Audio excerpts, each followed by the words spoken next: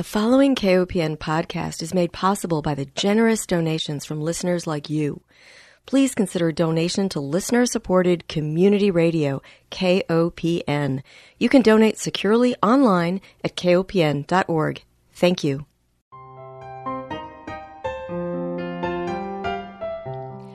Hi, welcome to Food Sleuth Radio, where we help you think beyond your plate. I'm Melinda Hemmelgarn, a registered dietitian and investigative nutritionist on a mission to connect the dots between food, health, and agriculture and find food truth. And today I am delighted to welcome my guest, Dr. Jill Lindsay Harrison, Associate Professor of Geography at the University of Colorado at Boulder. Her research focuses on environmental justice, environmental politics, agriculture, and food systems. She helps identify the cultural relations and political economic processes that disproportionately place members of racially marginalized, indigenous, and working class communities in dangerous spaces and precarious conditions that contribute to inequalities in life, opportunity, illness, and death. Dr. Harrison is most recently the author of a book titled From the Inside Out: The Fight for Environmental Justice Within Government Agencies. But in honor of the 60th anniversary of Rachel Carson's Silent Spring, we're going to turn our attention to Dr. Harrison's earlier work, a book titled Pesticide Drift and the Pursuit of Environmental Justice. It was published in 2011 by the MIT Press, and it is just as relevant today, if not more so.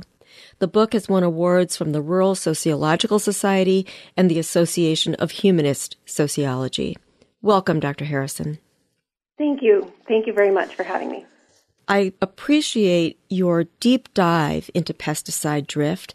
I should mention that you also serve on the National Environmental Justice Advisory Council of the U.S. Environmental Protection Agency.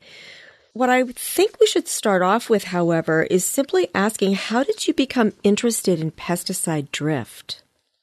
I was a graduate student in the early years of my PhD program in environmental studies at University of California, Santa Cruz, and was searching about for a dissertation topic. I knew that I wanted to do research on something relating to environmental politics where it intersects with social justice issues.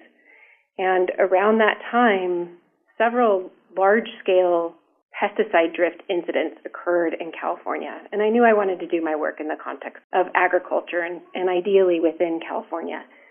So pesticide drift is a term that has become used to refer to the airborne movement of pesticides away from where they're applied and into some other social space. And during this time, around 2000, 2001, there were a couple of these large-scale events where hundreds of people were sickened by pesticides moving away from where they had been applied and into a neighboring field, into a neighboring residential area, into a neighboring school, and making people very sick. Some of them had to go to the hospital. But part of what was so troubling about these incidents was, in part how badly they were responded to by emergency responders. So the first responders on the scene didn't know what was causing these illnesses. The pesticides, in some cases, don't even have to be reported to public officials, or when they are, they're reported to the county agriculture commissioner, which isn't necessarily in perfect coordination or even good communication with emergency responders. So those on the scene didn't know what was causing the sickness or how to treat people accurately. And some of their responses were quite inhumane, I would say, especially one incident in particular in this little town called Early Mart in California's Central Valley. When the emergency responders showed up, they told some people to open up their houses and air them out. They told some people to go into their houses and close all their windows.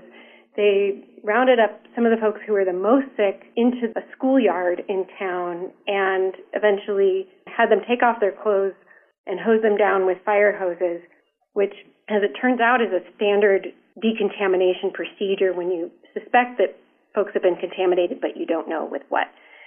And as it turns out, what people have been exposed to in Early Mart was a soil fumigant called metam sodium. So it's something it's applied, in that incident, it was applied through a sprinkler system So through the irrigation system and irrigation water onto a field as a pre-planting treatment to sterilize the soil for potatoes that would be planted there so that they wouldn't get diseases. So the soil fumigant is designed to go into the soil and then vaporize once it goes into the soil in order to sterilize the soil structure. But in this case, the chemical vaporized, it turned into a gas before it got down into the soil, and so it moved up into the air, and then there was an inversion layer that day, so it's kind of pressure that keeps things from moving up very high, and then there was a breeze. So basically it kept all the chemical right at about human level and moved it out of the field and into the little town of Early Mart. So they were exposed through inhaling this chemical, and the decontamination that they experienced didn't really help treat their symptoms. Metamsodium, just like many of the other highly toxic and drift-prone pesticides that are used routinely in California agriculture, causes acute illness, so those immediate symptoms of pesticide exposure, including burning eyes, difficulty breathing, nausea, vomiting. If you're exposed to enough of it, it could kill you. So that's a very extreme acute symptom of pesticide exposure or exposure to soil fumigants, especially metamsodium. But they also contribute to a wide range of chronic illnesses, very debilitating ones, including various forms of cancer, birth defects, and others. And so these incidents got my attention. I was struck and troubled and upset by the emergency response and the lack of proper treatment of the individuals who had just been so deeply harmed. But I was also struck by some of the other discourse, some of the other commentary around these events, where the folks in the communities who were interviewed by reporters saying, this is a very dramatic incident, but this is something that happens to us on a smaller scale every day. And I found that upsetting and troubling, and I decided to look more into what is this problem of pesticide drift? How do we explain this in a state like California, which has the biggest pesticide regulatory apparatus in the country and the most vibrant environmental movement in the country, and yet here we have pesticides just moving off-site and making people deeply sick.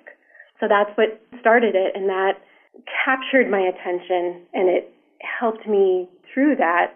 It helped me understand ways of thinking and talking about pesticides and pesticide politics in California, and in a way that's attentive to social justice and with an interest in understanding how pesticide politics are not just technical debates about what are medically accepted safe levels for people to be exposed to, but they're also very much debates about whose lives matter and whose don't. Right.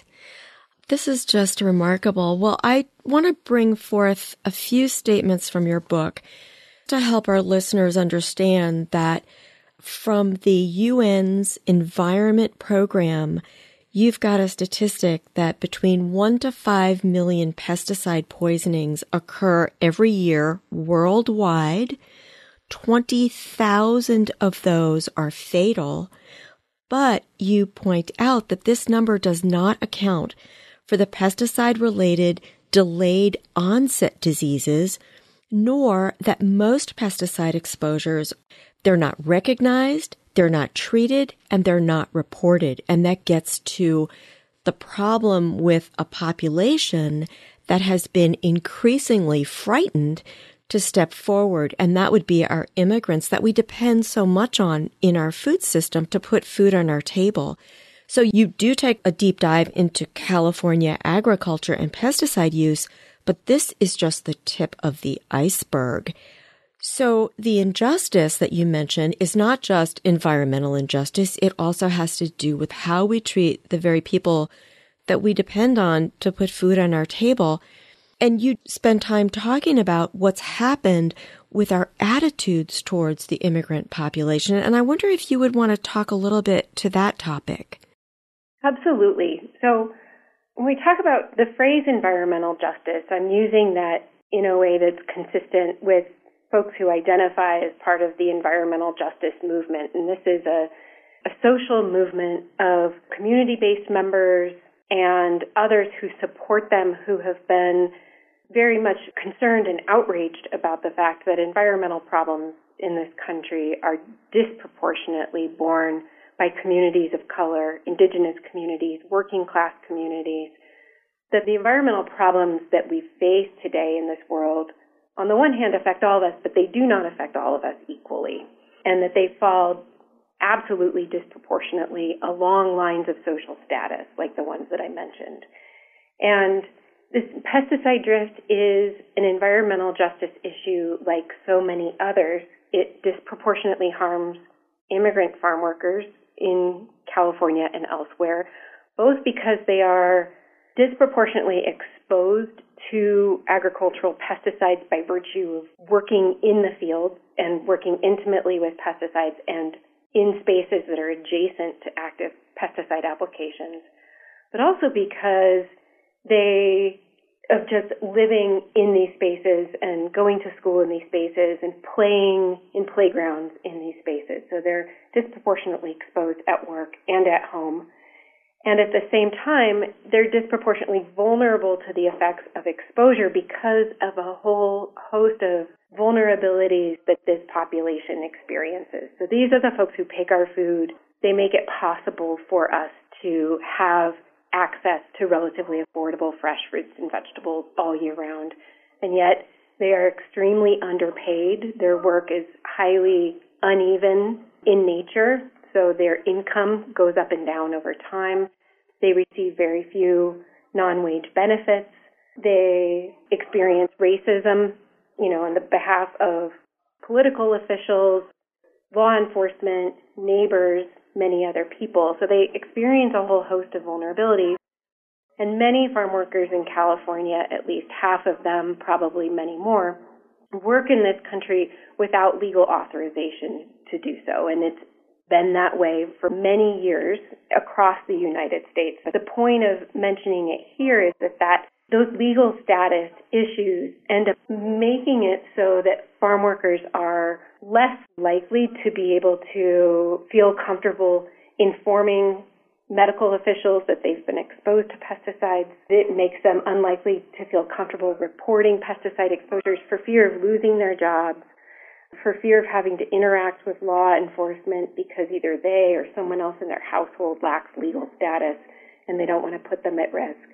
So many of the people who I interviewed and spent time with as part of my research for this book described these ways in which these different forms of vulnerability around legal status, racism, this kind of hierarchy of social value, end up rendering so many instances of pesticide exposures, and including exposure to pesticide drift, invisible to the rest of us.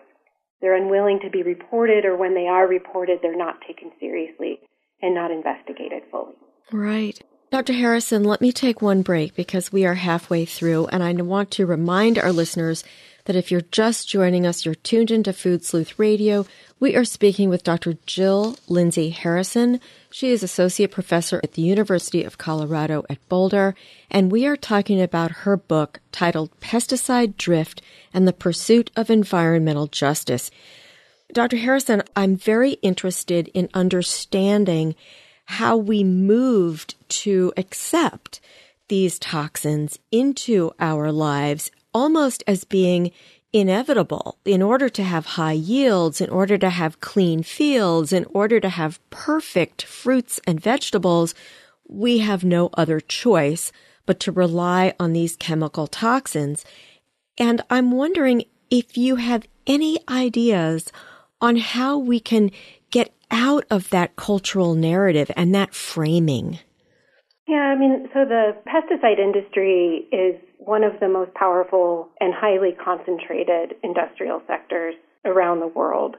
There are just a handful of transnational corporations that produce and sell almost all of the pesticides that are produced and sold within this country and worldwide. So they have an incredible amount of market power, and they use that power to produce science that makes their products look good, to suppress science that calls their products' health and safety implications into question.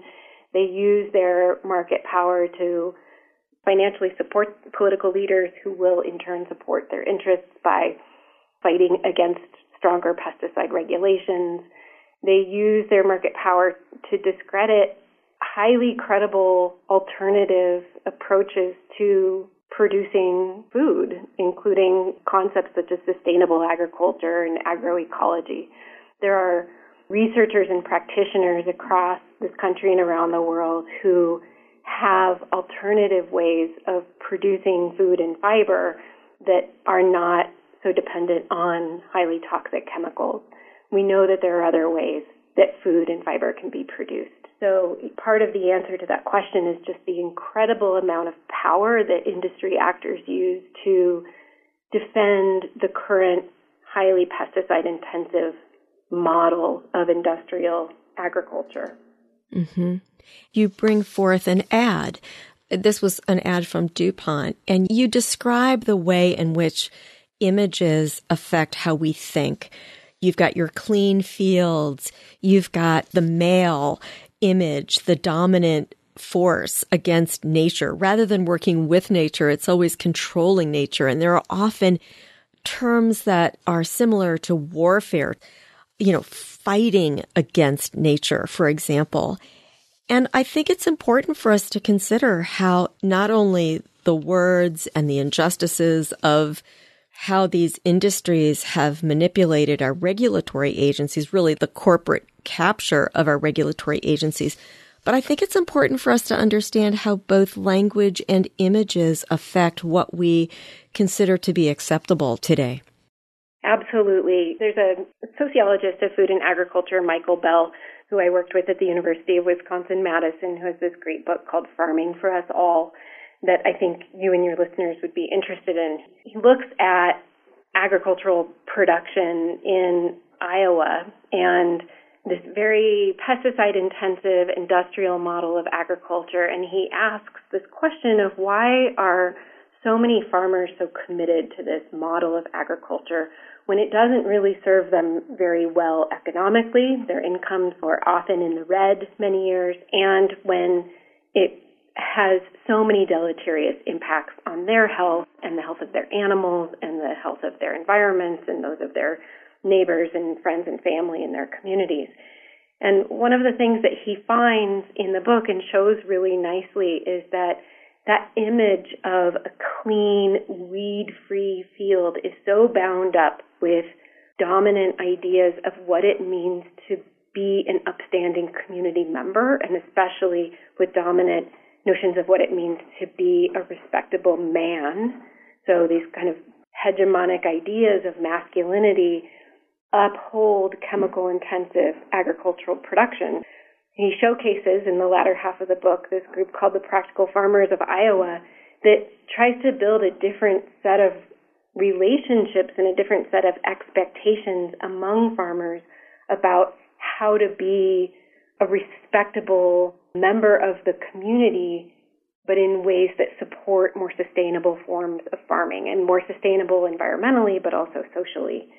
So, we have these notions, and we don't just make them up. These notions are propagated by very powerful industry actors. They're propagated by commodity organizations. They're propagated by industry organizations that give out awards and honors for producing the most corn or the most soy, but not for having the most ecologically sustainable field.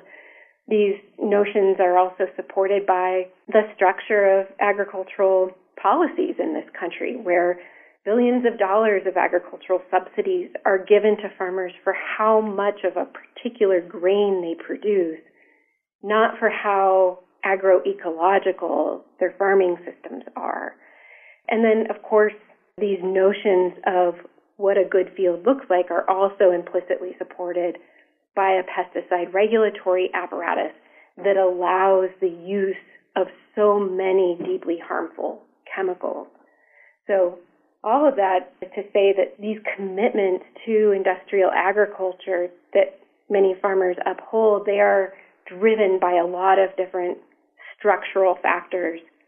There are creative ways that farmers are finding ways to be supported economically and socially and in ways that enable them to practice more ecological forms of farming.